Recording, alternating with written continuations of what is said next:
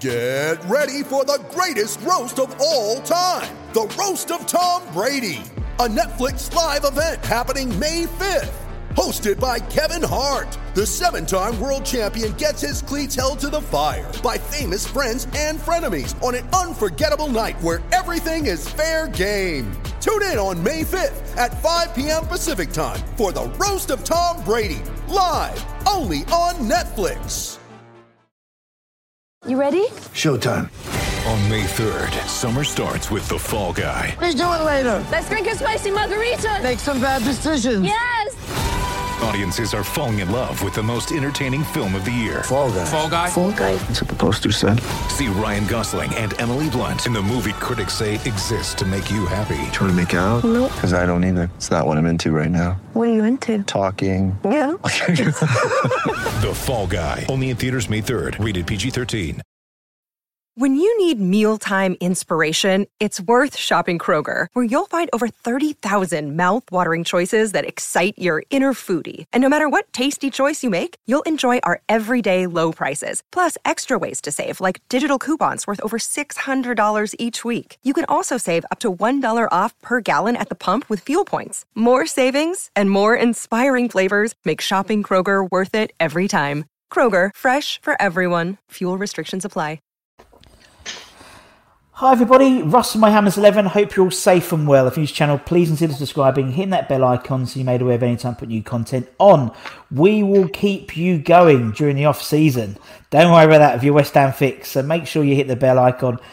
Send it around to all your mates. We'll keep the West Ham community, the West Ham family going in this weird world we live in, particularly when there's no football now. Loads of great guests, including today's guest, actor, but more importantly, Hammer. It's Tom Aldridge. How you doing, Tom? How's things?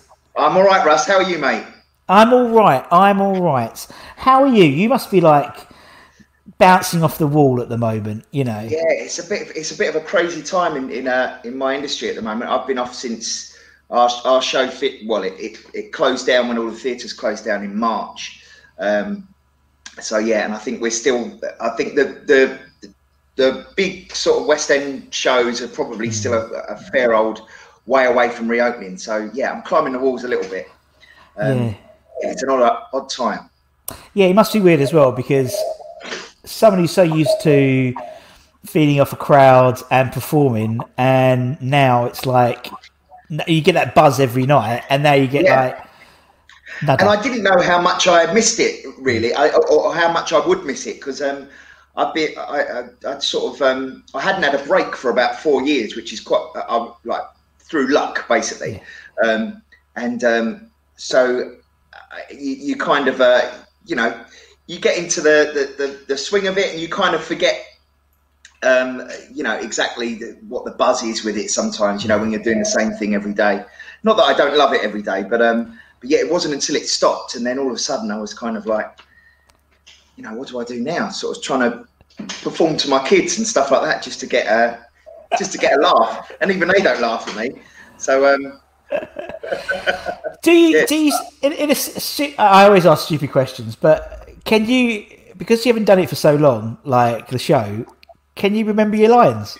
Well, this is the thing. I was chatting, funnily enough, the guy who plays Draco Malfoy in my show came down to Leigh-on-Sea, where I live. And we had a few socially distanced pints by the sea, and we were having this, a few cockles, absolutely. And we were having this conversation. He's been in it for 4 years, and I've been in it for 3. And we tried to sort of, we were kind of waxing lyrical a bit about the show, and sort of saying, that bit, and neither of us could remember our lines at all. Brilliant. So I think we'd certainly need at least a week's rehearsal, I think, to get it all back in there. Yeah. But with our show, it's there's an awful lot of technical stuff. There's an awful lot of it's not just your lines. It's making sure you stand in the right place so that you don't get burnt to death or fall down a trapdoor or something like that. So yeah, it's there's a lot of things to remember.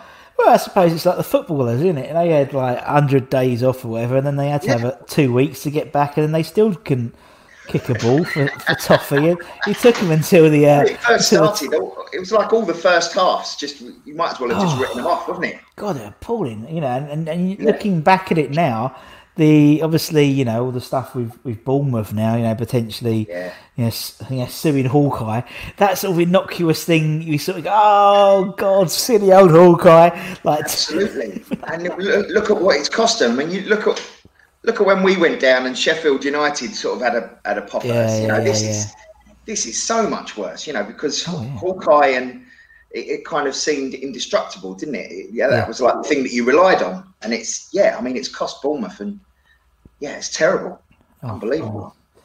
Well, I mean, at the end of the day, Tom, it's not that bad because, as I said, Leon C, you got the sea air, the estuary air. I had to make worse places to be locked down. It's work. I'd love to live in Leon C. Actually, if I did, to be honest, I think I'd be about 2 stone heavier than I am now because I'd be in Rossi's all the time because, we travel all the way from Hornchurch the other day on Saturday. Just my wife, just to get a Rossi's, and I was like, "Oh, get it in." No, it's got to be the soft scoop in the parlour. I don't like it. I don't like the soft scoop. I'll be honest, I find it a bit grainy. Anyway, but she loves it. Oh God, I need to drive all the way back again. We've got a cracking one called Poco Gelato in Leon C. In fact, I got my wife to take the kids down there now, so they're out of the house. Yeah. So they are there right this minute. Yeah. You're a Rossi's man. I'm a Rossi's man. Yeah, they've been going forever, haven't they? They've been going for a long time. I mean, I'm to be honest, I never really. It's only since I've been married to my wife that we really sort of knew about Rossi's. To be perfectly honest, she's a proper Rossi's. Isn't there a Rossi's? Didn't there used to be a Rossi's in Hornchurch?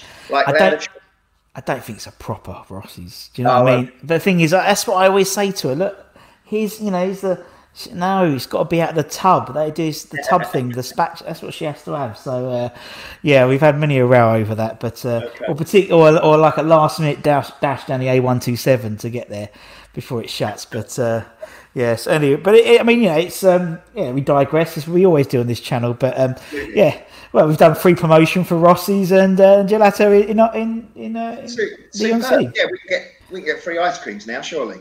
Yeah, surely. We'll just post it. We'll post it to them, and I'm sure we'll get some vouchers. But it's weird, isn't it? It's the whole thing with what's going on is weird, and obviously football's weird. And are you a sort of crowd noise on or crowd noise off type of guy? I'm a crowd noise on, and I think the first 2 games after restart, I had it off, if you pardon the expression. Yeah. And then I switched over because I just found it really depressing listening to it. I found it quite interesting, hearing screams from the players and stuff like that. But then I was like, no, I need the crowd noise on. So since then I've switched it on. Yeah. Well, I mean, obviously at home games it's crowd noise off because I'm there. Of course, yeah. But and it's like all you hear is journalists tapping, which is really weird. But how has that been? Weird. Really? Well, it's weird. I'm just used to it now. I think it's gonna be weird when people are back in there now because it's like I'm so used to like parking outside the ground, like literally by the stadium along the concourse bit. I'm so used to doing that. I think no privilege, but I just like to park and walk for 2 minutes and I'm there. But no, it's weird. It is strange. You do get used to it a bit now. It's nice because you get to sort of have a chat with people a bit more. It's a little bit more relaxed. Particularly at half time, I can go to the toilet. I never go to the toilet at half time because we always have some game on or some half time entertainment. So it's nice going for a wee. Apart from that, it's just pretty much the same. I mean, I sit in that box anyway and don't really see anyone from 4 hours before kick off until about an hour afterwards. So I'm pretty used to it now. But I'd be glad when there's people in there. Not getting anything back from the crowd and stuff when you. No, I usually can feel because that whole room is made of steel. I can feel the vibrations of the fans on the floor, and that's when I know when it's loud, because we haven't got any monitors or anything really in there, so I don't know how loud it is in the ground. And I know I can judge how loud it is because I can feel it on the floor. And if it's really rumbling, I know it's too loud, and if it's not, I know it's not loud enough. But yeah, it's a bit weird, and yeah, I like to look out and see just fans, and obviously there's no one there, and it's just strange, and you have how many millions of pounds worth of players playing football, and there's no one there to watch them live. Yeah. It is weird, but they need to get some people back, and I think some atmosphere is better than no atmosphere. I don't understand why they. Yeah, I mean, you could still have a fair few thousand people and be socially distanced, surely. Totally. And I think actually that's one good thing for the stadium is it is easier because it is a modern stadium. Yeah. There's no way you could do it at Upton Park. Absolutely not. Just get in there. Do you know what I mean? Get in there. It's so tight, and there's so much space so much space, and the transport links and stuff like that. There we go. That's the reason why we moved. There we go. Foresight. They knew he was going to get a pandemic, like 4-year seasons RFVs afterwards. And it's just I tried doing it the other day. Me and one of the guys, we tried spacing it out, and I imagine it's going to be the same as the theatre when they get back. It'll have to be done in hubs, won't it? It can't be done in individual spaces because obviously, you'll be say you went with your daughter and your daughter's 2 meters away. No. That's not going to work. It'll have to be done in social bubbles. Bubbles of people that you can have, and I suppose it depends how big those bubbles can be. But I think until you can have a theatre that's 2/3 full, I don't think I can't see how theatres can return before that. Because it's the same as the football is. It must be the same as you, Tom, in terms of like if you've got like a really not switched on. That sounds really cheesy, but like a really up for it crowd, you must feed off that. Same as a football. Absolutely, yeah, completely. And you can usually, I mean, to be fair, you can usually hear it and feel it before the show even goes up, just by like the electricity when you're in the wings before it happens. And that's what I really miss. Yeah, that's magic when you're waiting in the wings and waiting for the show to start. But yeah, when you've got a switched on, and they need to be quite switched on for our show because it's an awful lot to take in. It spans an awful lot of time. So yeah, I really miss that. Yeah, I really miss it. Yeah, and I suppose even more. I've got a chair, by the way, that keeps making noises. It's not me farting. Proper squeaking chair. Oh dear. Well, there you go. That's one thing you need to get when I go down IKEA and buy a new chair. But no, I know what you mean. I know. I can totally understand that, particularly even more with the Harry Potter lot, because they're just crazy people. Absolutely. I mean, there's incredible fans of Harry Potter, and their knowledge of it is incredible. So yeah, we really need to be on it as well. Yeah, no, totally. No, I can get that. Anyway, we don't talk about Harry Potter anymore or anything like that, or theatres, or what's happening now. Talk about football. Exactly. Let's talk about the past, because that's the whole point. All the clever, Gio and Gonzo and Nicky, they do all the, and Stell, and I'm probably forgetting other people, but apologies. They do all the current stuff and moaning about everything. We do nostalgia. That's why we're different. And so for you, the first question I ask everyone when they come on is, obviously you've got the shirt on. Why West Ham? Why is it your club? What's your story? I think there's probably a lot of us that we didn't have a choice, really. And for me, I was a West Ham fan before I knew anything about football. It was just kind of, that's what you are. You're asked at school, and so I was a West Ham fan long before I can remember any players. That was just my team.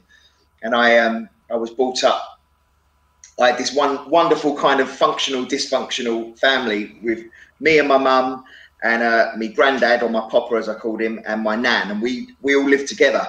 And my grandparents, my granddad, my papa, he was from Barking, from Ripple Road, same road as Bobby Moore. My nan was proper East End, like had to be pulled out of the rubble in the war where her house was bombed.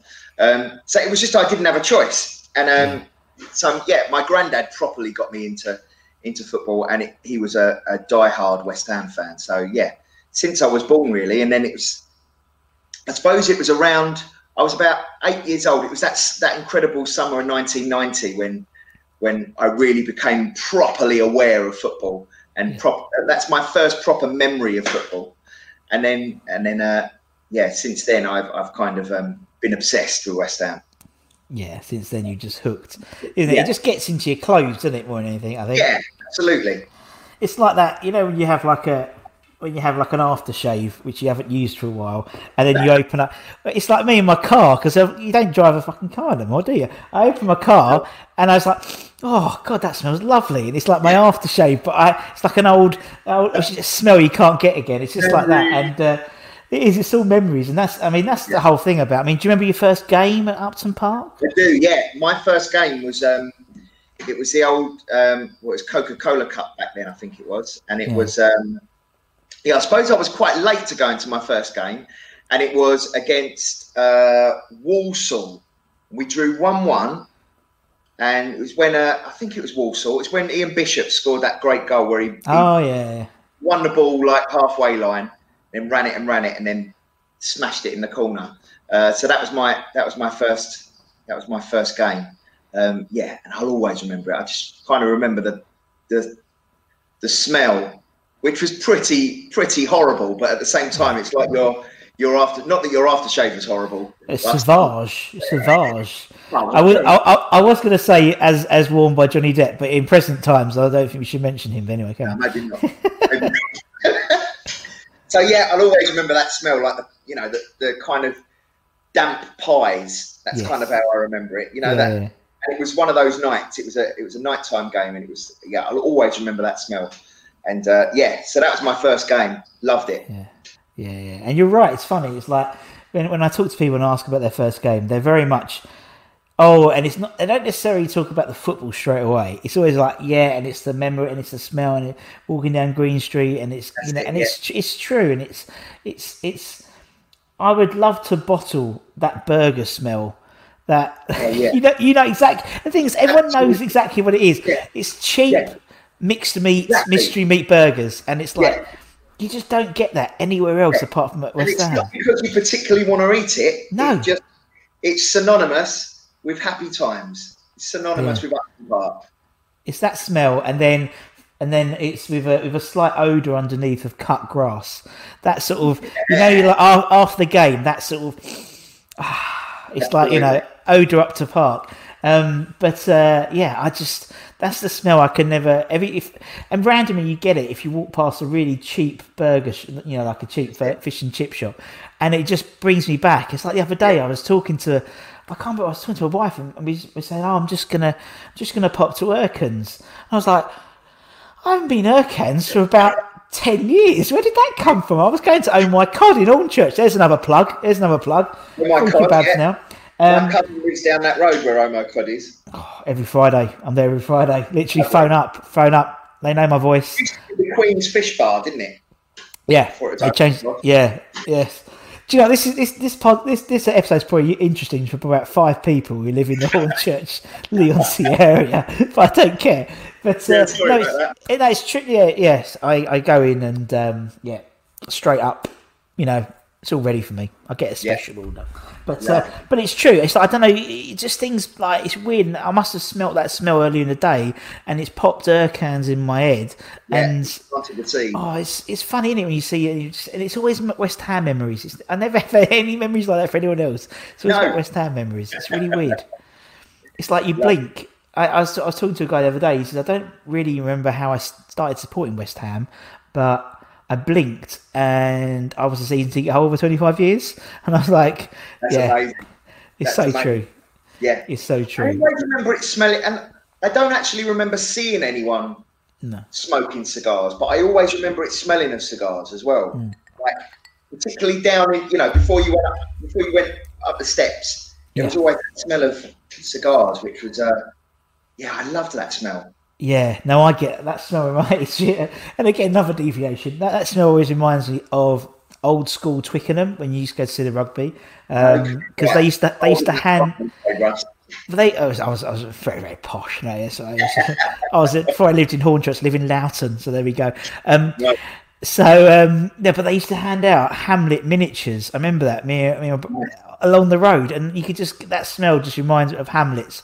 And I remember when I was young, when I was just started my first job, my boss smoked Hamlets, and so I started smoking Hamlets to be like my boss. It's the only I've never smoked a cigar in my life, cigarette rather, but for some reason I smoked them on a Friday at the pub with him.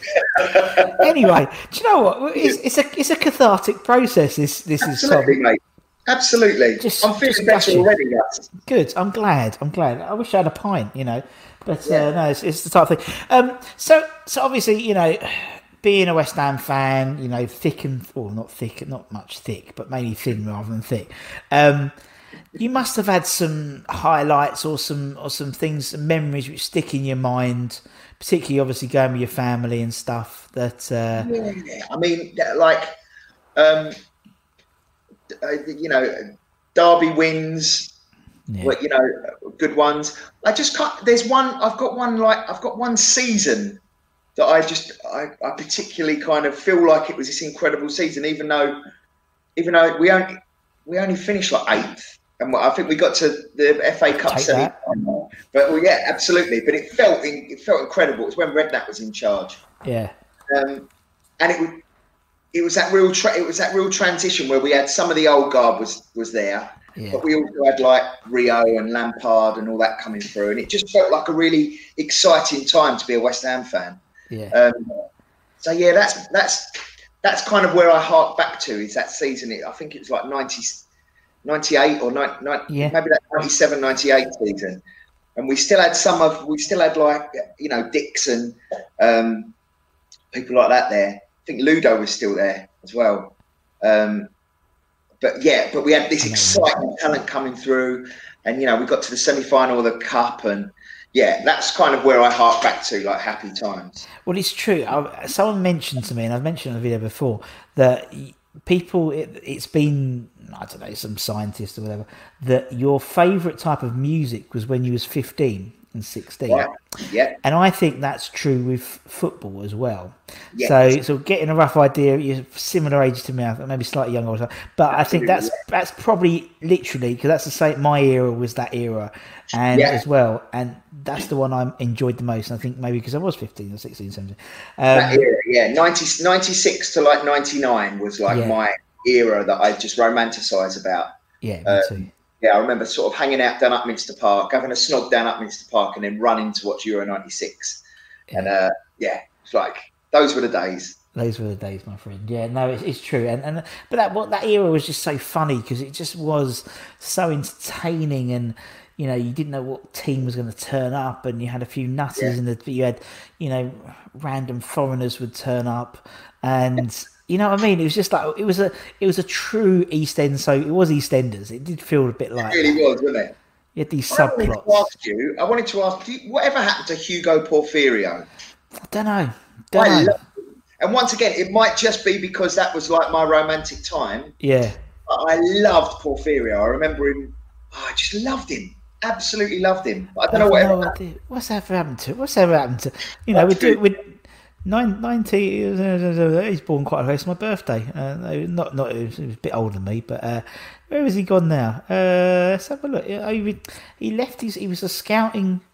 He was. Oh, this is exciting content for everyone watching me read. But he in February 2012, he was named by manager Ricardo da Sapinto as part of the backroom staff for Sporting Lisbon. Left his post, but he left in April 2013, so he's just gone off the radar for 7 years. Oh, right. Well, there you go.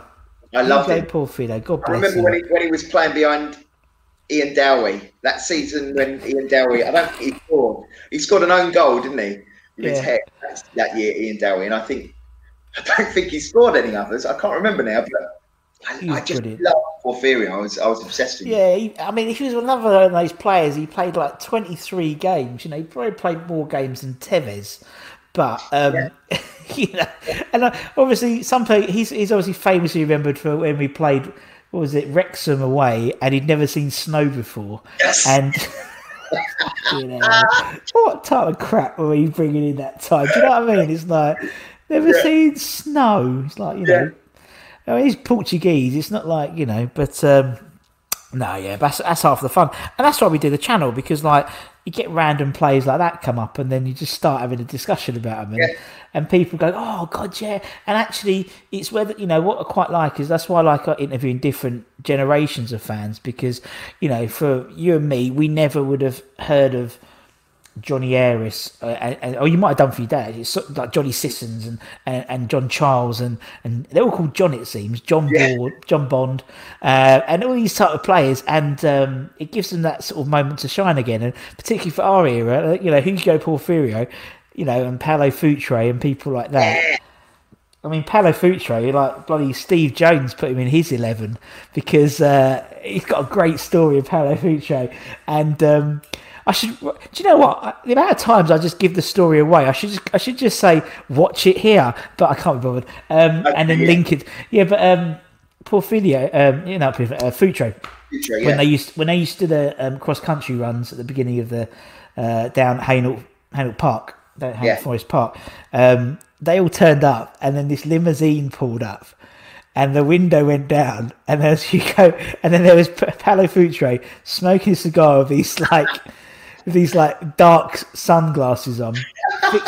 He flicked the cigarette out of the window, got out. He was all in kit, took his glasses off. I think he ran for about 15-20 minutes, got back in the limo, went off. I love it. And that's why Jonah put him in, because he went, that's brilliant. Absolutely. I loved him. I love that. But yeah. Anyway, let's go to your 11, Tom. So, yes. That was a clever segue. So the idea being is, it's the only rule is you have to be allowed to see them play. You can pick whoever you want, whatever you want, whoever you want. Some people have a theme, some people don't. It doesn't really matter. It's just about players that mean something to you. So for the Tom 11, who would be between the sticks? Who's going to be your safe pair of hands? Probably the simplest decision for me on this 11, and that's Ludo McCloskey, without a shadow of a doubt. Yeah. He kind of it felt like he was always at West Ham from the moment I started. I remember when I first really got into West Ham, and I used to just memorise all the players, and Ludo was our keeper, and then it kind of felt like he was our keeper until I was an adult, which I think it probably was. I think I was I was like at secondary school when he finally retired, and he was our keeper until then, and he was just phenomenal, and I loved him, and I loved the chant that went with him. Yeah, Ludo McCloskey, I come from New Moscow. That's how he introduced himself to people for many years. Is it really? Yeah. Famous. Someone mentioned it. That's how he introduced himself. I'm Ludo McCloskey. I do not come from the. That's it, because he was Czech, wasn't he?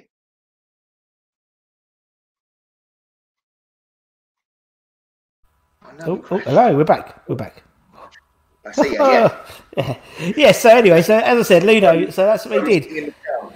So that's how he introduced himself. Yeah, I'm Ludo McCloskey, I come from near Moscow. I don't come from near Moscow. Yeah, I was really sad when I heard that he actually didn't come from New Moscow. Yeah. I suppose it was pretty obvious because he had a Czech flag next to him, so I should have really just done my geography. But but no one does. It doesn't rhyme.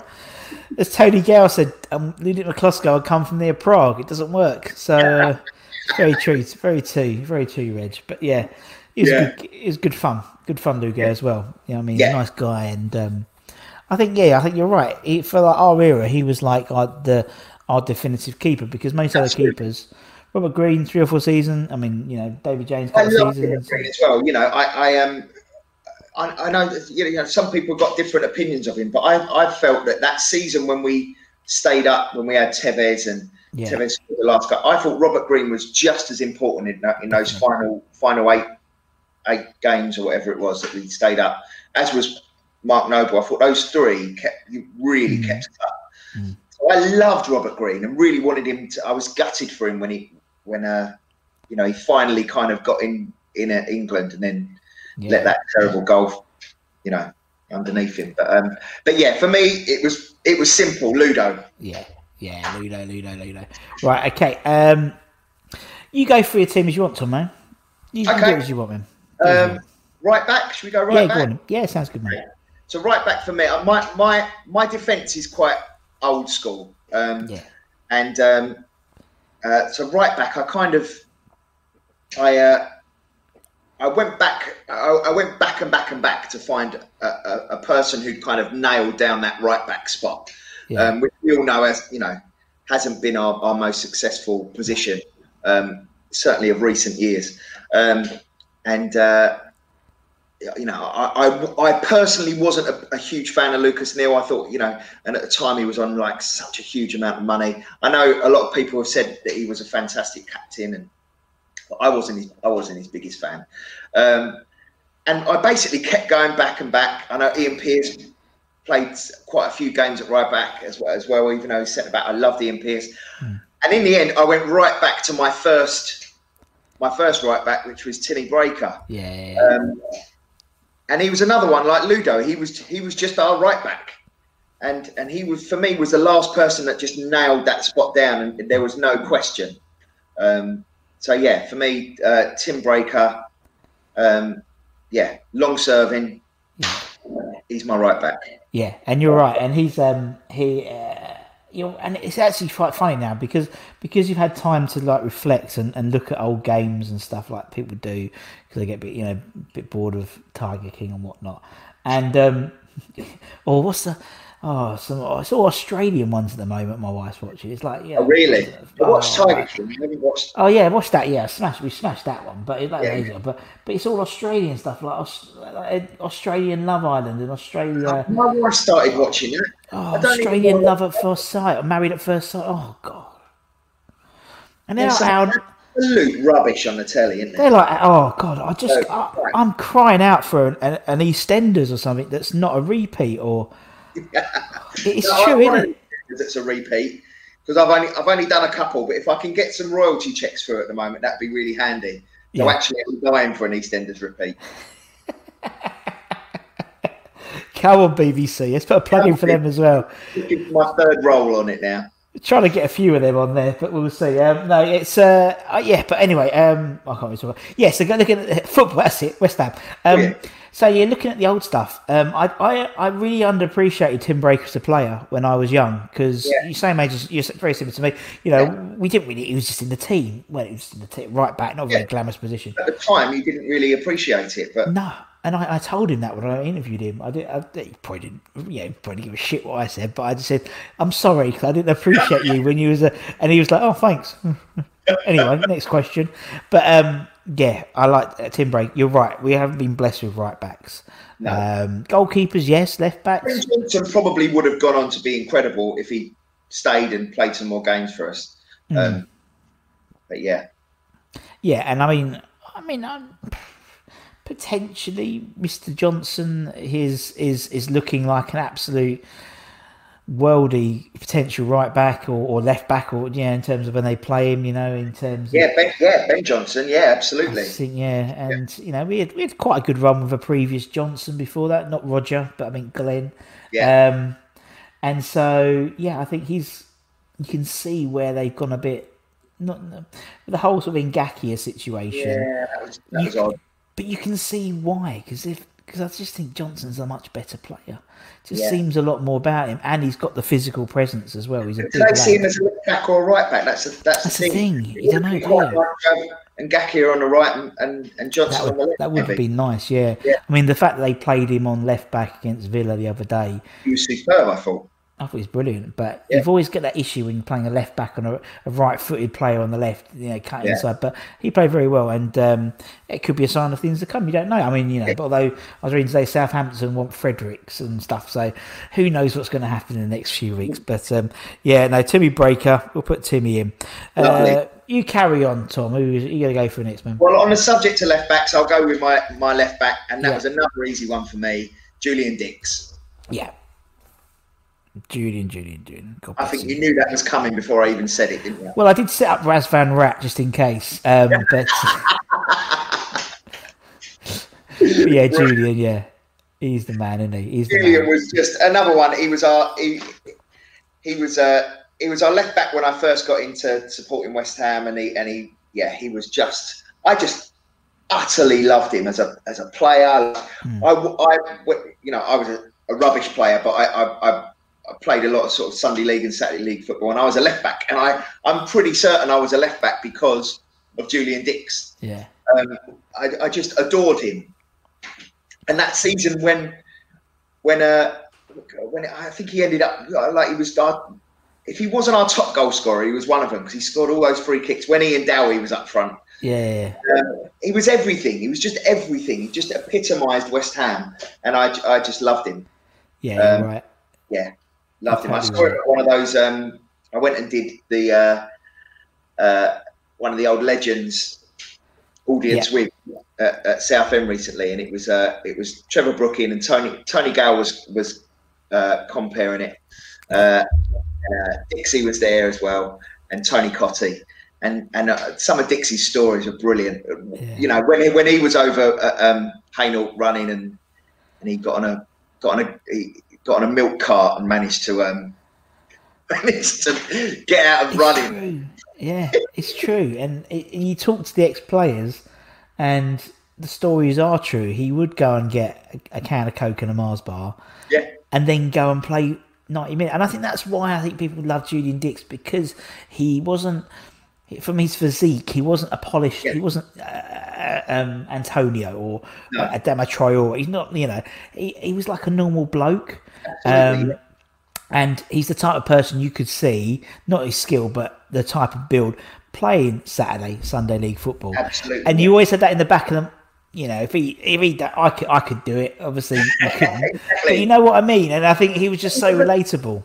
Yeah, he was. But then at the same time, he was also technically a lot better than people kind of gave him credit. He wasn't just a hard man. You know, he was left foot of his was incredible. Yeah.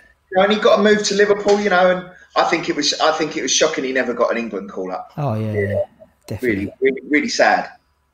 Yeah, but I think that has always been an issue with West Ham, you know, until Declan's come along. It has always been an issue with West Ham. And you see, you know, even before our time, you had, you know, the Bonzes of this world, Phil Parks, Alvin Martin. Although he played 86, you know, he got dropped for that game against Argentina, and you know, and so it's funny how but it happens more often than not, particularly from this channel, when you're going through the list of players who haven't played for England. You're like, how, like, even Mark Noble, you know, how's Mark Noble not got, you know, bloody Lallana's got, you know, absolutely. So, you know, and it's like, when Southgate was coach of those under 21s for such a long time, and Mark Noble did all of those tournaments as captain, got them through to the final as captain, and just never even got one chance in the full team. I think it's a travesty, personally. It is. Yeah. Anyway, so Julian's in. Julian's in. Excellent. Let's go centre backs then, Thomas. Who are we going? Centre backs. Alvin Martin. Yeah. Alvin. It was quite. He's one of the players from that kind of era when we were really good that I don't remember, like the '86. You know, all around that time.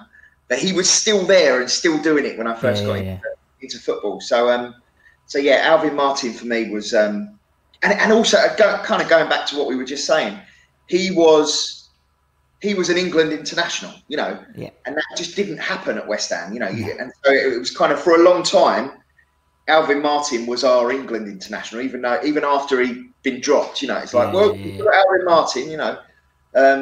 So I loved him, and I loved his affiliation with West Ham and the East End, and I know he's not from the East End, but he played for the Orient and then Southend near me, and I loved him, Alvin Martin. And that's the only one, and that it's funny. It's like I was talking to someone the other day, and we were talking about Alvin Martin and how it's one of those players that he'd get starstruck if he walked past. Yeah, that's still now, and I do that because his grandson goes to my daughter's school. Oh, really? In the same year, and sometimes like Granddad Alvin would picking up the boy, and it's like, that's Alvin Martin, and my daughter's like, who? That's only I won't know the kid's name, but it's only Dilla's dad, Granddad. I was like, no. Big Alvin Martin. It's Alvin Martin. I'm like that. I get really starstruck. I never get starstruck over actors. Like no, that's your profession. So yeah, footballers. I remember I bumped into Julian Fulbert in Lakeside once and nearly weed myself. Love him. I love Julian. You know, yeah. I get so starstruck over footballers. I really do. Yeah, no, I do as well. I've got you. I think some people just like that. You know, my wife. We'd be walking around, and I'll be like, oh, you know, like not all the time, but I'll be popping out, and she's just oblivious to it. And it's like, it's. I know what you mean. It's like with football. I've always been like it with footballers, and having been working in the club, it's like, you know, you don't. It's weird, but. Even more so since you moved to London Stadium, because I used to go in the same entrance, so I used to sort of share a lift with James Collins or whatever. Yeah. Now it's like, you know, if you don't really see him, but because they're all in the press box now, it's like the other day, like Don Hutchinson was there, and I was like, oh my god, brilliant. And I was going, oh, I need to go and talk to him because I want to get him on the channel, and I didn't because I bottled it, but I would text him. I would rather go up to him. But I know what you mean. It must be. I can imagine that with actors because it's like it's your profession, isn't it? So it's like, unless it was a big like a De Niro, I'd imagine. Yeah, probably. Yeah, but I mean, we've had some massive actors come and see the show. Of course, yeah. It's a really popular one, especially sort of American American film stars come over and they want to see Harry Potter, and it's lovely to meet them, really lovely. But I don't get starstruck like I do over seeing Julian Fulbert in Lakeside. Just like, I love it. There was something like I was talking to a guy, Nigel King, who's a lovely guy, and he was going for his team. He went, I met him. I saw him in Blue Water, and I said, do you just like, have you got a tent in Blue Water and just like wait for? I met Billy Bonds in Marks and Spencer's, but that's the idea of this scene because everyone's had their own story.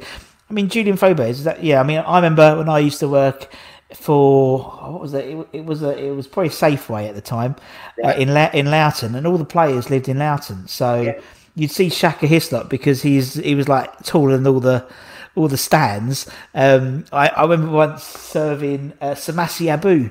He was buying his shopping. Do you know what I mean? And it's just like I love all that story, and you don't get that anymore now. No. Players are like Uber, you know, like Lanzini's or whatever. They live in Canary Wharf in some, God knows, penthouse suite. You don't get that interaction that you used to nowadays. That you used to when I back in the day, and I think that's sad because, like as you said, bumping into Julien Fulbert in Lakeside, it's brilliant. And it just seems to be now everything's so uber professional. You don't get that anymore, which is a real shame. It's really sad. It is really sad. I mean, particularly like for your daughter and like my daughter's similar ages, you won't get that where as I said, you're at McDonald's and Sebastian Haller comes in for a Big Mac. It won't happen. It won't. Le Big Mac, obviously, but no, it's a sad thing. I can imagine Antonio going out and about though. I can imagine if there's any, I can imagine him. I think it is based on the more British-based players. I think you're right. You could see Declan Rice in a Nando's. That's great. That's a new section of the show. Where, strong. Yeah, this player eating. Yeah, definitely Nando's. Definitely, and I would say probably Jared Bowen and Nando's. He might be. Although he likes a sheesh. He likes a sheesh in Chigwell based on his Alan Sugar's place, based on Instagram. But takeaway, I think. But Mark Noble, Nathan's Pie and Mash. Oh yeah, of course. Pie and Mash. KFC. Absolutely. I think KFC. I reckon you'd be looking at someone like that's a good one. KFC. Probably. I reckon a Diop or someone like that. Do you know what I mean? Because it's a global chain, but it's chicken and I can see. Yeah. I couldn't see him down Chicken Cottage. No, absolutely. No, that's good. It's brilliant. Buy a glass of chicken. Exactly, and obviously Egg Bonner in a Pizza Express. Yes. Oh, superb! Yeah, I love him. I love him. Yeah, I do. I think he's been great. I love Eggbon. Anyway, back to the team. Sorry, we digressed. I do apologise. No, I like it. I think it's a new section of the game. Right, okay. Alvin Martin. Okay, next centre back. Sorry, we need another centre back. Well, you just mentioned him, James Collins, my next centre. Yeah. And that's kind of he's my first player of like the modern era. Yeah. And I suppose it's more a kind of romantic entry, just because we all love him, don't we? And I think he was everything that a West Ham fan loves. You know, he properly wears his heart on his sleeve, puts himself about, gives his absolute all. He's a character, and it never really felt like he was first choice on either of his roles, really. Yeah. But I always wanted him to be, and I think there was a lot of us like that. But yeah, I love James Collins. I know what you mean. Yeah, and I've thought that actually the spell that he had in between when he went to Villa, and it was him and Richard Dunn, wasn't it? And they were superb together in that. Yeah. And then so when he came back, I was really excited to have him back. And still he didn't get a proper run in the team, but yeah, I just adored him. He definitely came back. I don't remember. I'll be honest, I don't remember him the first spell. Well, it was Gabidon, wasn't it? Because Danny Gabidon and him arrived around about the same time. Yeah, and they were both Welsh players, but it was Gabidon that was the kind of first choice centre back, if I remember rightly. Yeah. And he was always on the peripheral, but yeah, I don't remember being gutted when he left the first time. Yeah. No, I was saying. Absolutely gutted when we didn't offer him another contract. Yeah, I think everyone was. Particularly the players, by the sounds of it. But but he came back, and he came back a better player. Obviously, him playing with Richard Dunn, he came back as like the chiselled veteran. Do you know what I mean? He had like a bald head, and we love players who've got bald heads. James Collins, I could see at the older seafood place down here. I reckon I could see him eating there with like a real nice, like one of those green jackets with a flat cap, eating some winkles. Yeah, having a couple of whelks. Yeah, I could just see him doing that because he's still is around the area and stuff. So we'll have a word. All right, okay. It's James Collins. That's your defence, right? Let's go into midfield. Who are you going to start with then, Tom? Okay, so I'll go. I'll start with left midfield. Yeah. And I know it wasn't his desired position, but he played there a bit for us and a bit for England, and he's one of my favourite players ever. And it's Trevor Sinclair. Ooh, I absolutely love Trevor Sinclair. He's one of my favourite ever players. Wherever he was playing, I loved him. Thought he was fantastic. Ever since that overhead kick he got QPR, I was like, who is he? He's incredible. And when he came to us in that kind of exciting time as well. When he was another one of those who was around when some of the old guard were there, but we were bringing through Rio and Lampard, and Sinclair came in around about that time, and that cross for Di Canio's goal as well was just sublime. I absolutely love Trevor Sinclair, and I think in the modern day, when we've got the kind of we've kind of swapped wingers, haven't we? So it used to be you get to the byline, you put a great cross in, but now it's very much focused on cutting in on your favoured foot. I think Trevor Sinclair cutting in on his right, I'd love to have him. Oh yeah, he was just the right person for the right role, wasn't he? Just slotted in like he meant to be in that position, and absolutely. Arguably, completely resurrected his career because he was going on a QPR. He had everyone knew about the bicycle kick and stuff, and he had the dreadlocks, and then he's just like, and then he came back and he went back in the squad for the World Cup, and then Man City off he went. But I loved him. I loved Trevor. And what I really like there's some players who really interact well with fans on Twitter and stuff. Absolutely, and Trev's one of them. Yeah. Well, he actually started following me on Twitter when I was in Les Mis, and I can't quite remember how it happened, but I remember the notification coming up saying Trevor Sinclair follows you, and I was running around my dressing room going, he's brilliant. And I think it's just because he just interacts really, really well. He just loves to hear from fans, and he's brilliant. He's a proper fan player, and I love him. Yeah, I can imagine that. Yeah. And the little girl who's singing there at the castle, going, "What's going on there?" No. That was like my daughter's first song she learned to sing. Castle on the Cloud. Oh yeah, Castle of the Cloud, yeah, brilliant. But yeah, no, I know what you mean, and it's weird, isn't it? Like a follow or a like is the modern day equivalent of an autograph, really, because autograph Absolutely, is naff. Well, it's like or a self, and it's like, yeah. I mean, Trevor, when he likes my ones, I'm like, oh my god, Trevor Sinclair likes one thing. I'd Rio like comment on one of my posts once, wow. like, when I interviewed Tony Carr, and he just went legend, and I went, you talking about Tony or me? Yeah, then nothing. After I said, "Are you going to come on my show?" And he's like, "No," he didn't say nothing. But yeah, no, and he was. Yeah, Trevor's one. There's lots of interaction. There's another couple, Bish. As well. He's brilliant, and it makes such a difference. Just to from a fan's perspective, you think, God, these guys still love the club and stuff, and absolutely. It doesn't take a lot, does it? Just a lot. You got to just click the little heart button, and that's it. You're done, man. Absolutely, makes a lot. Okie dokie. Right. So Trevor Sinclair is in. Next player, then. Where would you like me to go? Right, centre mid or right mid? Just go across. Go centre mid and go. Go. The first centre mid's got to be Nobes. Yeah. Got to be Nobes. I think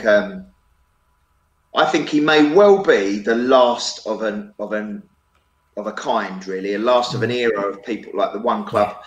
I'm sure there'll be people that will only play for one club, but to play that many games for one club. When you think as well that we don't play in the Champions League or Europa Cup, we don't have an awful lot of extra games for him to play.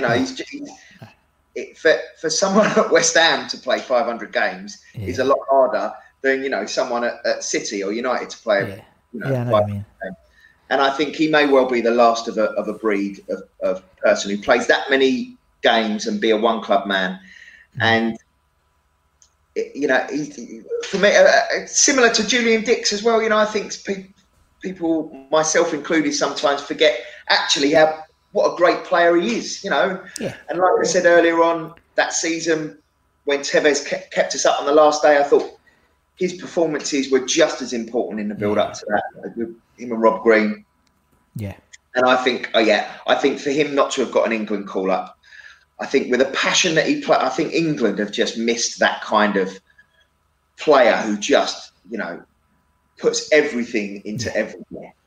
And I love Mark Noble. And I know we give him a bit of a hard time sometimes, but it's I don't know if you Jamie Redknapp was interviewed after one of our games on Sky, and he said, a lot of the homegrown players at West Ham are the ones that get the stick, and he's right actually. I I had a little think about it. I was thinking, obviously there's Frank Lampard. He used to get a lot of stick, and everyone's got their own opinions on Frank Lampard. But you look at like James Tompkins as well. He was another one. It felt like we all jumped on his back. It feels like those homegrown players. We're so desperate for them to do well. That's what it is.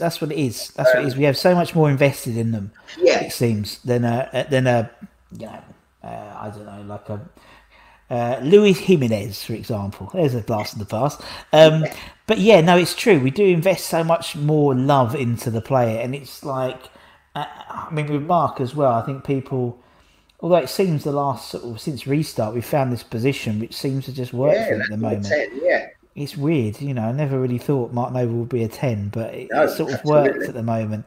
But I know what you mean. He's the last of a very, very. He's a dying breed, having a player who would play that many games for that club, let alone West Ham, but let alone Premier League at all. And having a testimonial, is extremely rare in the modern day. Back in the day, well before our time, every year was a testimonial year, but now you don't get that. And remember Julian Dix testimonial when there was it was like 20 players having a brawl. Oh, it's just like, but it's funny when I interviewed Tony Gale, he said, "I really fucked up on of my scheduling, because his one was on a Sunday and they'd played at home on the Saturday, so no one's going to go to 2 games, and he had like 8,000 people. They're playing at Republic of Ireland or whatever. He's like, I buggered it right up, to be honest. But I was like, at least you're honest, because then they actually need the money, weren't it? Really, as part of their retirement package. But you're right. I mean, I think a lot of people would love there to be at least one more person who scores 500 games with being Mr. Rice, but I mean, he's done 99 Premier League games already. He has already, yeah. It doesn't feel like he's been around long enough to do that. But and to play every minute of every Premier League game. There's only 4 other people, or he's one of 4 or something ever. Yeah. I don't think no one's made enough of that. You know what I mean? No. It's a huge achievement. And I just think Mark's got so much to give to the team and to the club that I mean, next year we know he's going to be club captain, and probably Declan's going to be team captain. You know, that's happened before. We're all ready for that, I think. Yeah. But I think I do like it. And it's nice to have a player who's a fan. Yeah. You know what I mean? Because I just think he just brings so much. I mean, I've seen him sitting in a disabled bays at the moment, where that's where the squad that aren't picked sit for the games, and he's like a fan. He's a fan. He kicks every ball. I mean, he was like when Yarmolenko scored that 3rd goal against Chelsea, and he literally, as soon as that whistle gone, he leapt over the barrier, could have buggered his ankle up nowhere, and just to get down the touchline a bit as quick as possible. Yeah, that's a proper fan. That's a proper captain, and he's proper captain. That's the right way of describing him. Definitely. All right, Nobes is in. Who's next? Michael Carrick is my. Oh, good on Mickey Carrick. Now, Michael Carrick was probably the player I was, and I know it sounds crazy, but he was the one I was most gutted about losing in that generation. You know, I know we brought through all those incredible players, but Michael Carrick, I felt he was the one who we kind of relied upon. You know, you could kind of lose Frank Lampard from the team, and you could lose Rio from the team. You know, I know Rio went on to be probably of his time one of if not the best centre back in the world, but he wasn't that for us. You know, as far as and I just felt that Michael Carrick was, when he was with us, was far more integral to our team than any other of that golden generation. And you know, and he came down with us as well and spent a season down with us. When, you know, a lot of the others seemed to want to jump ship, and I just loved Michael Carrick, and I thought he was superb player, and probably the one that you could tell he was going to be incredible.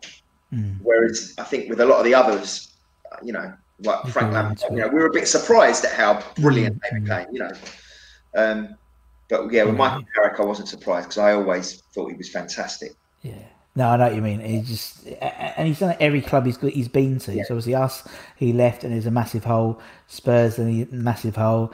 And Man United, he retired, massive hole. And I think to be fair, he goes under the radar a bit in that conversation when you talk about the golden generation, because it is about Rio, it is about Frank, it is about Joe, and he's always seems to be the 4th one. And I don't think that's fair, because I think of what you said, he was always going to be he blossomed a lot quicker than the others, I think. And he always had time. You know, he wasn't quick, but he always seemed to. I don't remember him ever giving the ball. I mean, sure he did, but maybe in my claret tinted glasses. But I don't remember him giving the ball away, or he always just seemed to be composed. You know, a bit like Trevor Brooking back in the day, by all accounts. He would just get the ball. Wasn't quick, but he'd always have time and beat a man. And we don't often have a lot of composed players at West Ham. No, God, no. You certainly don't. You certainly don't. Right, okay, Carrick is in. Who is next? Who's on we're going to right wing, probably, right midfield? Right wing now. So once again, I've kind of swapped them. Joe Cole on the right wing. Yeah. Now, I know Joe wasn't really, I feel that he's kind of, his career was ruined a bit by Mourinho playing him as a winger. I think he could have been, you know, great in that kind of Gaza role, you know, that he never really got a proper chance to do anywhere. But yeah, I put him on the right wing. I know that's not where his favoured position would be. but I just thought he was probably the most naturally gifted player that has come out of that academy, certainly in my lifetime anyway. And he was the same age as us, he was. I remember when he made his debut, and it was like, oh my God, because it seemed like we'd heard of Joe Cole forever since he was like 12 years old. Have you heard about this kid? Yeah. And it was like we were all waiting for the day that Joe Cole became old enough to play for the first team. And then when he did, it was so exciting. And because he was, I think he's exactly the same age as me. And so it's that kind of, when he retired, I was like, okay, there's really no chance now for me. They're definitely going to break into a late run and Ian Wright style approach, ascendance into the Premier League, Yeah, but I thought he was fantastic. I love Joe Cole. My mum's partner was a plumber, and he redid Joe Cole's bathroom, and so he had to take out all of Joe Cole's old bath and sink, and he put Joe Cole's toilet in my mum's downstairs toilet. So every time I sat on the toilet at my mum, I'd always choose to go downstairs, and every time I was like, Joe Cole sat here. I just, I'd imagine what Joe Cole had done on that toilet. Oh, but I like you reading. He seemed, you're right, because we knew about him from the age of like 12 or whatever. He seemed to have been at the club for years and years and years and years. It's like, in retrospect, not compared to the rest of his career, he sort of bookended it at West Ham before and after. But you're right. It was like. I was listening to the other day. Obviously, Fergie would phone up Harry every week. How's the magician coming on and stuff like that? And it was a shame because you're right. He would have been no one plays with a free role now. It's the only trouble now. Everyone's two positioned, but he was your archetypal free role player. Absolutely. And if only. If only he'd be revered in the same. I mean, he won bloody loads of stuff already, but who knows what he could have achieved if he. Same with like Rio. I think Rio got ruined when he went to Man United. I think they took that sort of attacking ball coming out of defence side of his business of his game out, and again he could have been in the same breath as Barese and people like that. But very true. But all right, we'll put Joe in. Right, Joe is in. Let's go obviously up front. We're going up front now. Up front, another easy one, Paolo Di Canio. Yeah. I just adored him. And it feels like, I know he played at loads of clubs, but I felt like West Ham was his club. I felt he it almost felt like he was an academy player. I know he was like virtually retirement age by the time he came to us, but it just kind of felt like it was always meant to be that Paolo Di Canio came to us. I just adored him, and he was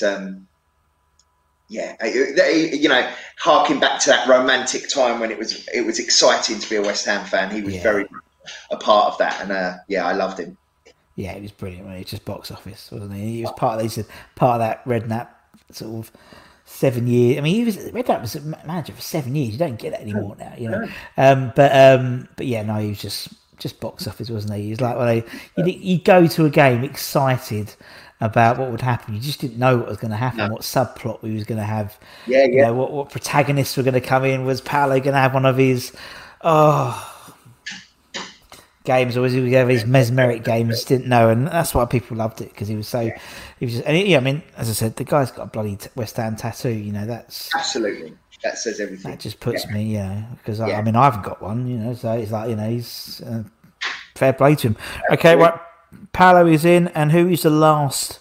Paolo's in, the last one, and I've still got both names down here because I still cannot decide. One's Tony Cottee, but and I love Tony Cottee. He lives around the corner, and I saw him running along Southend Seafront the other day, and he still looks like he could put in 45 minutes for us. Actually, he looked good.